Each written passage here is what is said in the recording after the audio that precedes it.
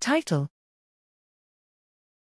Mitochondria dysregulation contributes to secondary neurodegeneration progression post-contusion injury in human 3D in vitro triculture brain tissue model.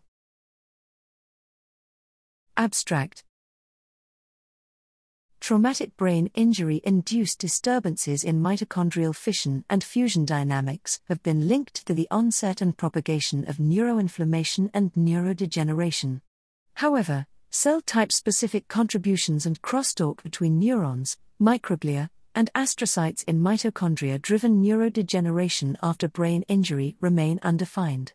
We developed a human three-dimensional in vitro triculture tissue model of a contusion injury, composed of neurons, microglia, and astrocytes, and examined the contributions of mitochondrial dysregulation to neuroinflammation and progression of injury-induced neurodegeneration.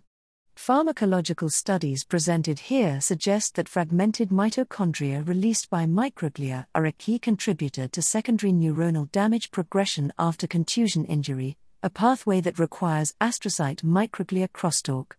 Controlling mitochondrial dysfunction thus offers an exciting option for the development of therapies for TBI patients.